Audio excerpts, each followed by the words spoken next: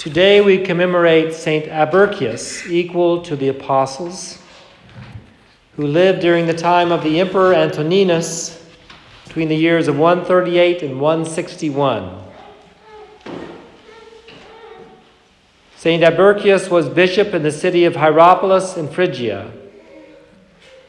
The great majority of the town's inhabitants were pagans, and Saint Abercius governed his little flock with a heart greatly saddened by the great number of pagans and idolaters, and with fervent prayer to God that he would bring them to the true light.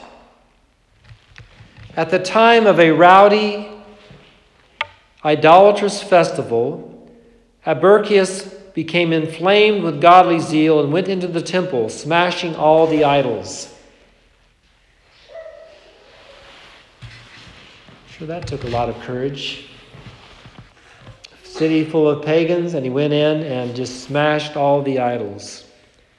When the furious pagans tried to kill him, 3 young madmen fell down before the man of God, foaming at the mouth and bellowing.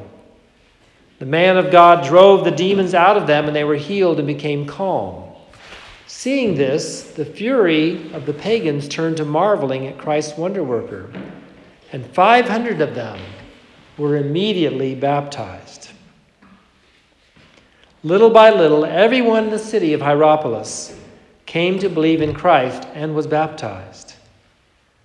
The proconsul of the region, Publius, had a blind mother whose sight Abercius restored by prayer, and both Publius and his mother came to faith in Christ, along with many other people. In old age, Abercius was summoned to Rome, where he healed the emperor's mad daughter. The Lord Christ appeared to his faithful followers several times. People from far and near came to him for help in chronic sickness.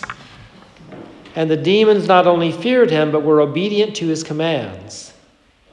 At the order of the Lord himself, he preached the gospel throughout Syria and Mesopotamia, and went to his beloved Lord in great old age in the city of Hierapolis at the end of the 2nd century.